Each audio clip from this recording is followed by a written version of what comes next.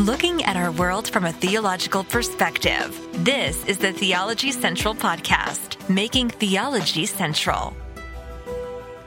Good afternoon, everyone. It is Monday, July the 10th, 2023. It is currently 2:35 p.m. Central Time, and I'm coming to you live from the Theology Central studio, located right here in Abilene, Texas. And can you feel it? Can you feel it? Can you feel the excitement? Because, ladies and gentlemen, it is time for a sermon review.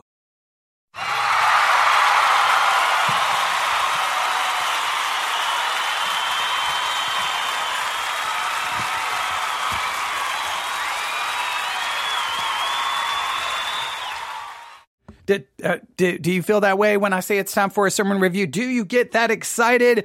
I don't know if you get that excited, but it is time for a sermon review. Earlier today, we did a live broadcast about 55 minutes long, talking about Christianity and power.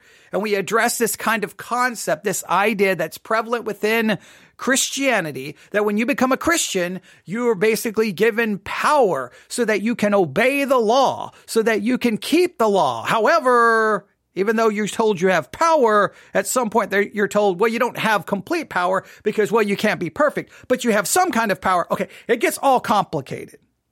And we talked about that. We addressed a number of issues. And after that broadcast, someone sent me a link to the latest episode of the Lutheran Hour podcast. And they said that they felt that it was somewhat connected to what I had just covered. And I thought, you know what? I love listening to the Lutheran Hour. Let me listen to it. Now, I could either just sit here in the studio by myself and listen to it. I could sit downstairs by myself and listen to it. Or I can turn on the microphone, go live, and listen to it with the millions and millions of people. Okay, maybe millions is a little bit of an exaggeration. With the with the 5 of you who listen to this podcast, however many who may listen to this, it doesn't matter. Whoever may listen. Let's state it that way. Let's listen together. Let's listen to the latest episode of the Lutheran Hour, and let's see how it relates to the things I just talked about in the last live broadcast. Even if it doesn't relate, we know we're going to hear some theology, some scripture. We're going to have to use our discernment. We're going to consider, think, and we should all benefit greatly from it. So are you ready? I hope you're ready. Now, I entitled this because I just gathered a little bit of information about it. I didn't gather a lot. Somehow Darth Vader seems to play an important role in this episode. So I think I called this Darth Vader and Theology. So how does Darth Vader, play a part in this episode of the Lutheran Hour? I do know, according to the Lutheran Hour website, that this is based on Romans chapter 7, verse 24. O wretched man that I am, who shall deliver me from the body of this death? Now, a lot of Christians quote Romans 7:24 and say, Jesus Christ delivers us, and he delivers us in the here and now in a practical way. But I guess I always get bothered that many pastors and many Christians don't emphasize Romans 7:25. Because Paul says this, I thank God through Jesus Christ our Lord. So then with my mind, I serve the law of God, but with the flesh, the law of sin. Paul seems to indicate that the reality of his life is that with the mind, he's serving the law of God, but with his flesh, he's serving the law of sin. And I think that's the reality of the Christian life. There is this conflict in our mind. We've changed our minds. We know the law of God. We want to serve it. We want to be faithful to it. But in our bodies and our actions, we fall short and we serve the law of sin. We've talked about that verse a lot, because I think it's a very important one. So I know Romans 7:24 plays a part in this, and Darth Vader. I don't really know anything else. Somehow it's possibly connected to what we talked about in the last live broadcast. There's a lot of unknowns because remember, whenever I do a sermon review, I don't listen to it first. So I go into it just as blind as you're going into it, making it more fun, making it more exciting, but also making it always a little, there is a lot of unknowns because I don't know what's coming, but I think it's fun. It's more like we're sitting down together and we're going to listen to a sermon and we're going to talk about it. It's nothing rehearsed. There's nothing planned. We're just going to listen and see what we can learn. I have fast forwarded this past all of the introductory material of the Lutheran Hour, and they just introduced the speaker. We're going right into it. This is the latest episode of the Lutheran Hour podcast. You should look it up on your favorite podcast app. Subscribe to it. I obviously disagree with Lutheranism when it comes to, infant baptism, but they do a very good job in a typically in most conservative Lutheran churches with a proper distinction between law and gospel, which I believe is missing in a large portion of the evangelical world. There is not a proper distinction between law and gospel. So I'm excited to see where this goes. I think it's like 27 minutes long. So we're going to do typically sermon reviews go long. So be prepared for an episode to go over an hour. Sit back, Bible, notebook, pencil, something to drink, maybe something to snack on, as we feed upon, some scripture, some theology, and hopefully a very good discussion. Let's jump in right now. He may be the most iconic on-screen villain of all time. But when you lean into his story, you learn that there's more to him than that.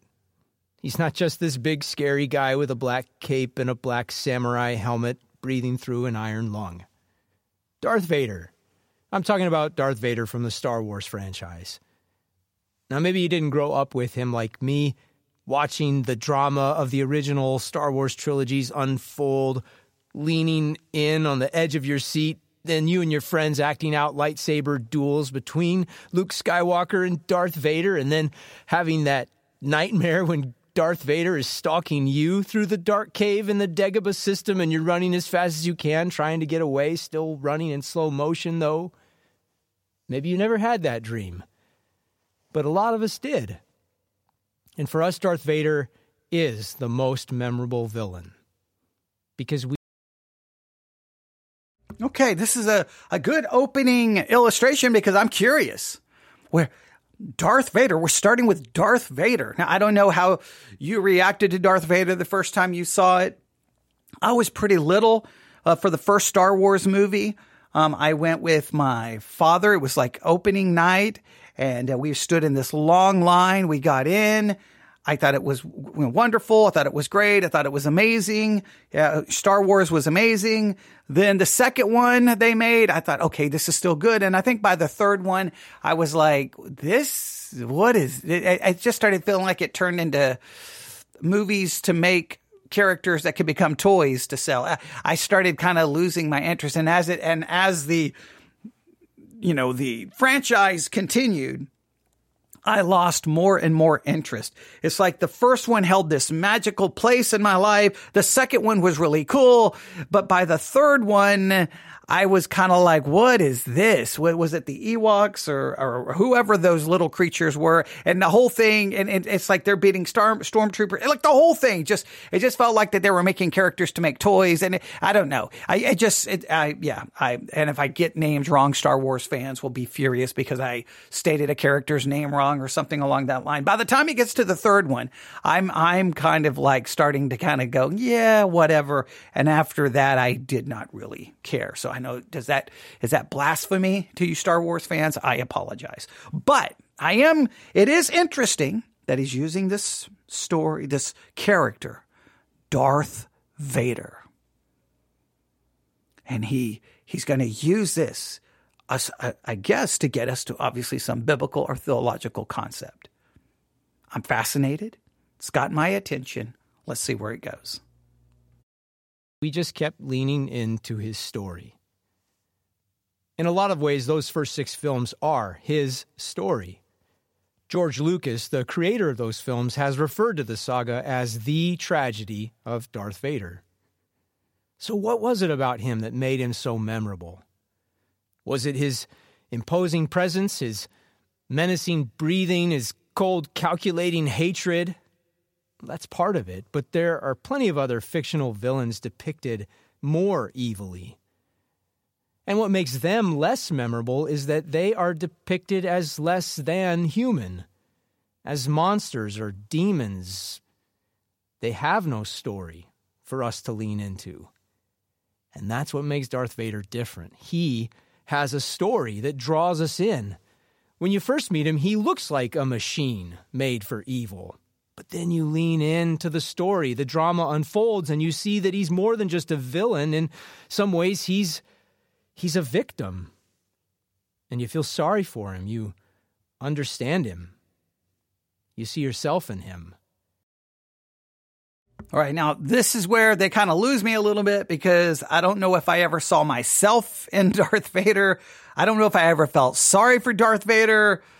I don't even really know if I ever really understood the concept. I guess the first 6 films is really the story of Darth Vader. I missed all of that. I'm just going to be honest with you. As much as I love film analysis, I don't even know. I don't know if I can tell you the 3 films after the first 3. I don't know if I can even tell you. Like I'm telling you, by the time the 3rd film came to a conclusion, I think I saw the 3rd film at Westgate Theater in Abilene, Texas, of what's South First, connected to Westgate Mall. Yeah, you see, I can remember where I was, but I remember walking out, kind of standing there, kind of just feeling like, I don't know about that one. I don't know about that. I kind of started I was contemplating why I had lost, like the series lost to something, but I wasn't sitting there contemplating the story of Darth Vader or his story or he's a victim or I see myself in him or I feel bad for him. To be honest, none of that. I must have missed something. I'm more than willing to acknowledge that. I don't know why I missed it, but I did. So this is maybe for those who really followed the story, maybe you can relate to. I cannot relate to this very much. I can't, that this is one of those times where you can use an illustration. It's fascinating because he's using Darth Vader. But at this point, the emotional connection here, I'm just like, Darth Vader's the bad guy and whatever. I really don't much care. All right. So, but let's see if he can connect this to something biblical and theological. Okay, all right. See, some people are filling me in on some of the mythology of Darth Vader, the historical, the background context of Darth Vader. That and I would probably not know any of that. All right, let's continue. And that is a transformative moment, isn't it? Even if it is only fiction. Because it can help you see yourself in another person, in a real person, even a person that you may be inclined to hate or to resent or dismiss. To see yourself in him or her and all of you in some greater shared story. Now, that's a fascinating concept. Typically in movies, are there movies or novels where you see yourself in the villain? You almost find some sympathy for the villain. You see yourself in them. This never occurred. There was no transformative moment in the story of Star Wars for me where I'm like, oh, I see myself in Darth Vader and I feel bad for him. None of that ever occurred for me. Maybe for others it has. So at this point, the illustration's a little bit losing me. I'm still fascinated to see where he's going with it, but at this point, I'm like, I didn't have any of these reactions to Darth Vader. Zero. None. Okay. None at all. All right. But so we could talk. If you watch the Star Wars films, who did you see yourself in? Who did you see yourself? Like, who did you connect to? I definitely wasn't Darth Vader. And again, I don't think I ever felt bad for him for even 1 second, but Like I said, I didn't make it really past the first, after the first three movies. I was kind of like, all right, life goes on. I'm moving on. All right, let's continue. That is a transformational moment.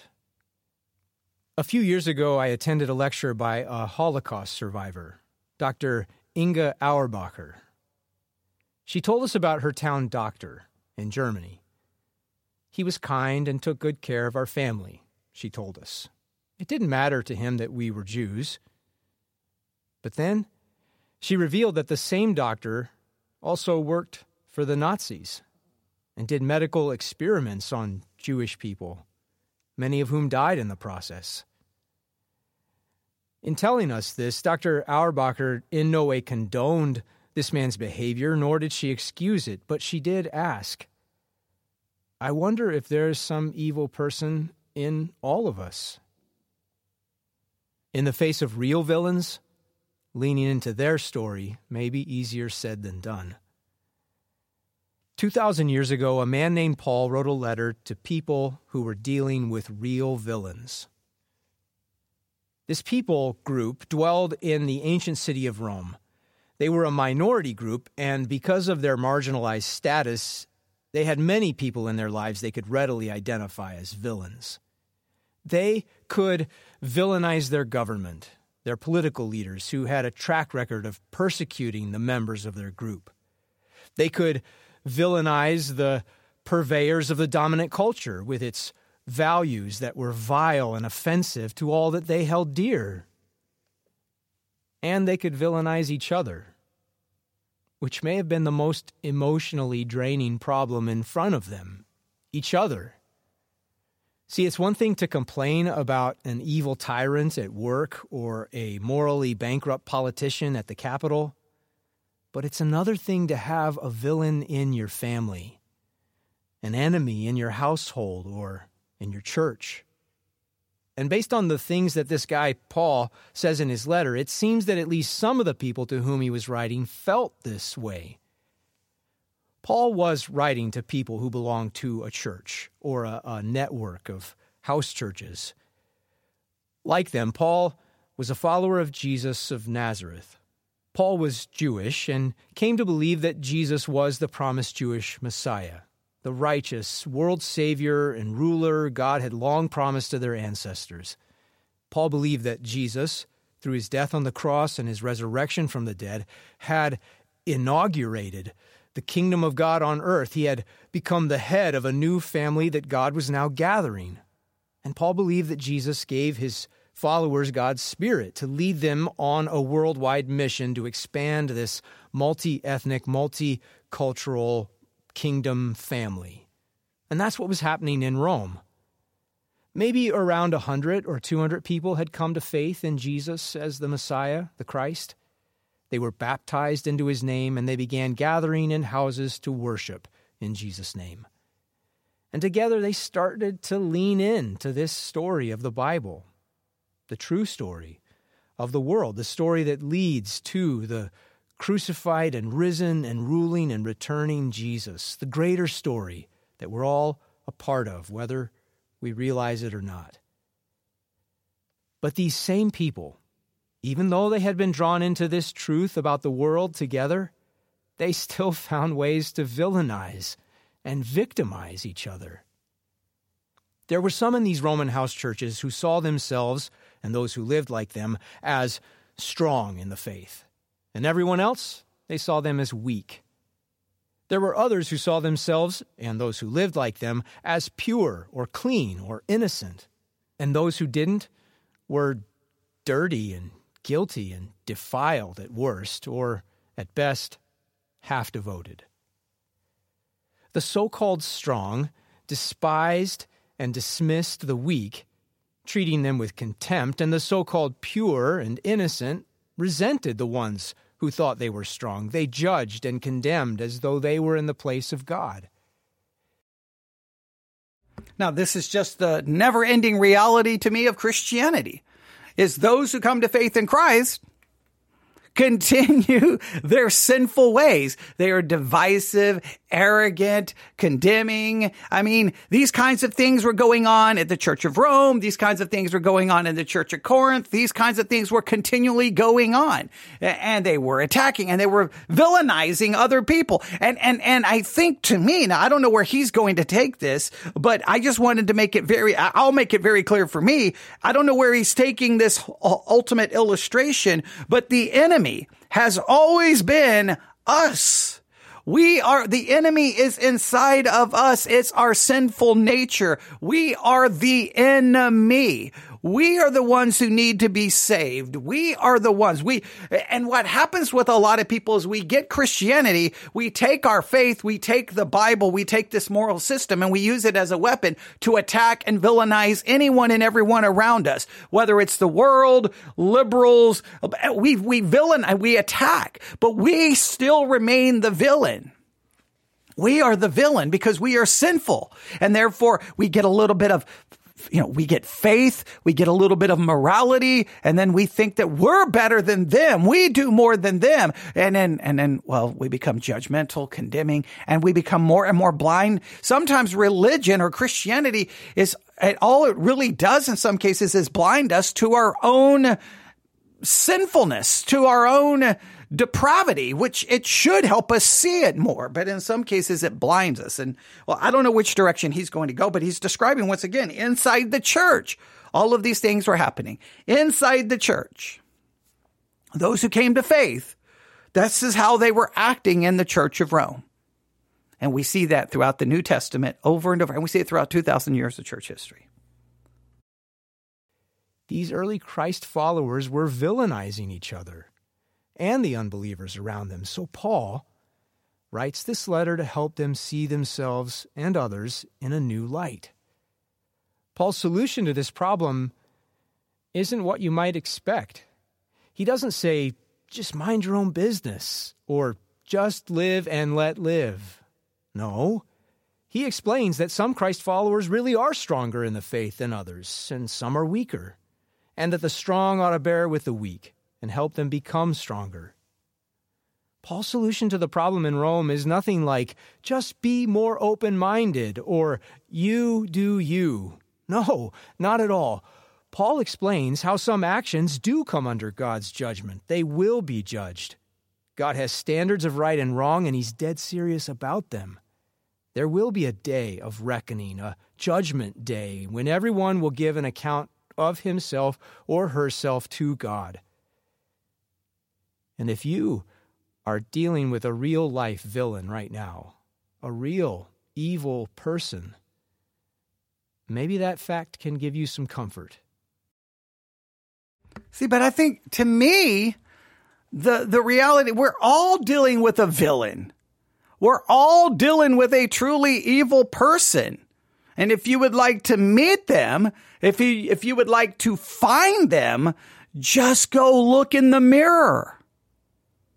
We're all dealing with a villain. We're all dealing with an evil person. It's you. It's me. It's inside of you. It's inside of me.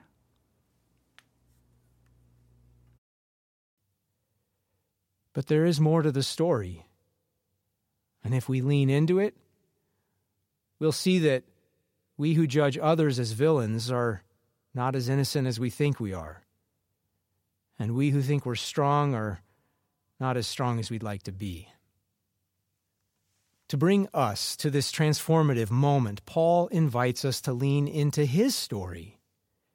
In the middle of the letter, Paul changes his mode of conversation. So far, he's mostly been addressing the letter's recipients as you, as in you all there, or as we, as in all of us together. But right here in the heart of the letter, he changes the mode. He tells his story personally. In this brief section of the letter, which we're about to hear, Paul uses first-person words, I and me, and first-person verbs almost 50 times. Now, not everyone who studies Paul's letter today thinks that Paul is speaking directly about himself here. Some think he's only using personal language rhetorically to give voice to a common Jewish experience or maybe a common religious experience. and they have trouble believing that St. Paul would say such things about himself, referring to himself, on the one hand, as a model Christ follower, but then, on the other hand, as a wretched man, a slave to sin, a villain, a victim, and a victor, all at the same time. But in other letters, Paul shows that he does, in fact, think of himself in complex, even contradictory ways. He calls himself blameless in Christ, but outside of Christ, the worst of sinners. He sees himself as a sinner and a saint at the same time. Okay, this is going very Lutheran. Okay, this is going very Luther. If you've read, the theology of Luther, this is what Luther really emphasized over and over. On one hand, we are a saint. On one hand, we are blameless. That is in Christ because of imputed righteousness. But in the other, we are slaves to sin. We are sinners. We fall short. We are wretched. We are horrible. We are weak. We fall continually. How can both be true? Because there are two aspects to the Christian life. My positional standing of what I am in Christ and my practical reality of what I am in the flesh. The two are opposite. They are not the same because one is based off an alien righteousness of Christ that's imputed to me, and the other is based off the reality of who I am in practice and thought and word and deed, externally, internally, in light of the law of God. And I will be shown to be the villain. I will be shown to be the one who is wicked and sinful because that sinful nature is still very there. And the things I want to do, I don't do. And the things I don't want to do, I end up doing. And so, if Paul is telling a story of a shared experience here in the middle of his letter to the Romans, then he's speaking of an experience that he shares as well. One that he is intimately familiar with. He's telling us his story, which is our story, the greater story we're all in together. Now, to catch up with Paul's train of thought here, he's in the middle of a discussion about God's law, as articulated principally in the Ten Commandments from the Old Testament. The big question is, does God's law provoke human sin? Like when your mom said, don't eat any of those cookies, and now all you can think about is stealing a cookie when she's not watching. Is that how it is? Must the giving of the law always result in the breaking of the law? Paul's short answer is yes. Very important. The law provokes disobedience. The law provokes it. The law brings it about. The law demonstrates it. Wherever you say, guys, do this, do this, do this, do this, do this, you provoke sin. And guess what? Sin will be the outcome. Wherever the law is, sin will abound because of our sinful nature. But that's not the full story. In Romans chapter 7, verse 7, Paul asks, should we say that the law is the same as sin? No, not at all. However, I would not have known what sin was except through the law. I wouldn't have known what coveting really was unless the commandment had said, do not covet. And then sin, seizing the opportunity afforded by the commandment, produced in me every greedy, lustful, coveting desire. You see, without the law, sin lies dead, lies dormant. Now, once upon a time, I was living without the law. Then the commandment came. Sin sprang to life, and I died. And it occurred to me that the very commandment intended to bring life actually brought death, because sin, seizing the opportunity afforded by the commandment, deceived me and through it killed me. So, the law is holy. The commandment is holy and righteous and good. Was it this good thing then that brought death to me? No, No, but for sin to be recognized as sin, it worked through that good thing to produce death in me, so that through the commandment, sin would be exposed at its worst. Now we know that the law is of God's Spirit, given by God. But I, myself, I am of the flesh, sold as a slave to sin. Because I do not understand what I do. I don't do what I want to do. I do what I hate. Now, if I don't do what I want to do, then I am agreeing that the law is good. Yet it is not me doing it, but sin living in me. I know that nothing good lives in me, that is, in my sinful flesh, in my sinful nature. I have the desire to do what is good, but I cannot carry it out. Because the good I want to do is not what I do. No, the evil that I don't want to do, that's what I keep on doing.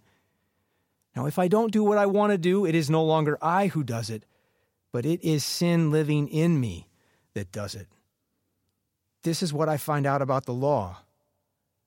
Whenever I want to do good, evil is right there with me. In myself, in my inner person, I delight in God's law. But I see another law at work in the members of my body, waging war against the law of my mind, taking me captive as a slave to sin, dwelling in the members of my body. What a wretched man I am! Who will save me from the body of this death?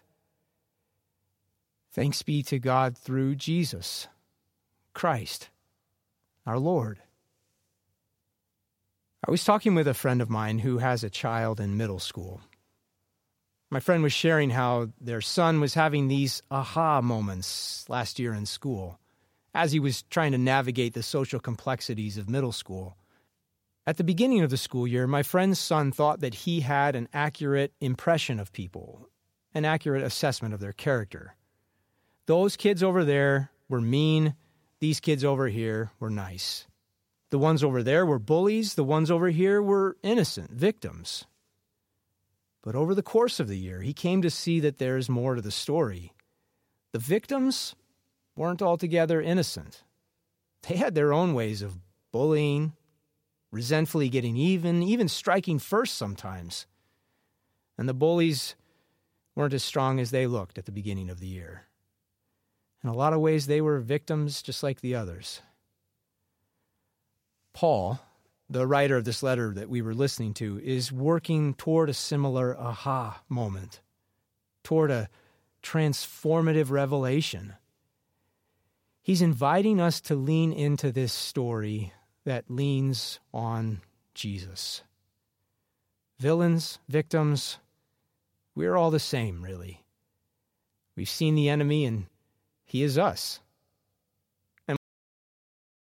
We have seen the enemy, and the enemy is us. I love that. And I love the fact that Paul is seemingly to clearly indicate that sin dwells in him. He's not been freed from the sinful nature. It is still present. It is still at work, and it's still keeping him from doing the things he wants to do, and it keeps leading him to doing those things he doesn't want to do. He's still a sinner. And he stopped reading verse 25. He just said, I thank God through Jesus Christ our Lord. Yeah, Jesus Christ is the one who does deliver us. He saves us by imputing our righteousness to us and declaring us to be righteous even though we are not. And so what is the reality of the Christian life? So then with my mind, I serve the law of God, but with my flesh, the law of sin.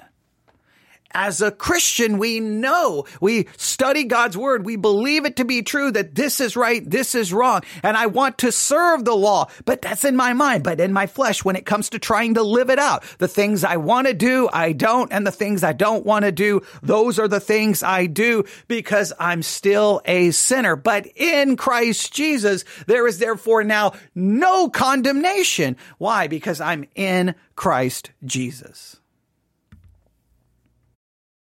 And we have an enemy that's greater than us, an enemy called sin.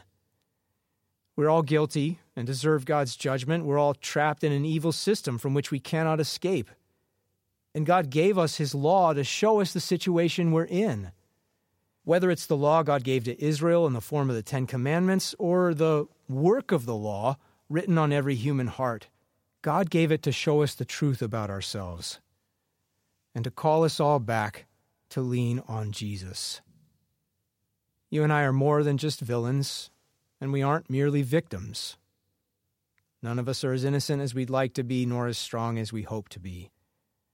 But we are loved and valued and victorious in Jesus, because God leans into us. While we were still enemies, God loved us. While we were still weak, Jesus died for us, and we die with him in baptism, so that we might die daily to sin and lean into his resurrection victory over it. Jesus changes the way we see ourselves and others, even our villains. He died and rose for them too, you know. And that fact alone makes them worthy not only of wrath, but also of pity and love and a welcome into God's story, God's family. Humanly speaking, all this is much easier done once you've leaned into that person's story. It can even hold true for a fictional villain like Darth Vader. As George Lucas once said of his creation, he's scary at first, but then you learn that he's done a lot of horrible things in his life that he isn't particularly proud of. Ultimately, he's just a pathetic guy who's had a very sad life. The first film, they thought he was a monster. In the second film, it's revealed that he's a human being. And in the third film, you find out that, yes, he's a father and a regular person like the rest of us. He's just got a bit of a complexion problem. And if leaning into this story helps us feel some pity for a scourge of the star system, then maybe we can find some love for villains of less galactic proportions. In the name of Jesus, amen.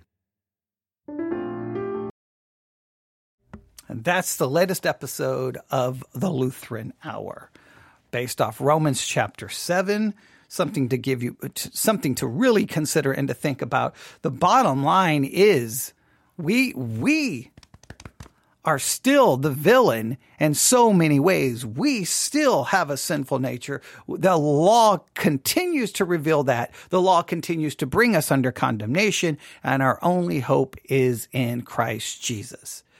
In Christ, holy, righteous. In Christ, we aren't the villain. We are the hero of the story. In Christ, we are without sin. We are perfect. But in our flesh, we're weak. We are the villain, and we continue to sin. That's the latest episode of the Lutheran Hour. I would challenge you to go listen to the rest of it. There's I think 8 minutes left. I'm assuming there's going to be some kind of discussion maybe at the end. You can go check that out if you would like. The Lutheran Hour. You can find that wherever you get your podcasts. You should subscribe to the Lutheran Hour. Again, I don't agree with their doctrine on baptism, but there's a lot there to consider and to think about. And it does fit kind of perfectly with what we talked about in the last live broadcast. So more for you to contemplate, more for you to think about. All right. Thank you so much for tuning in.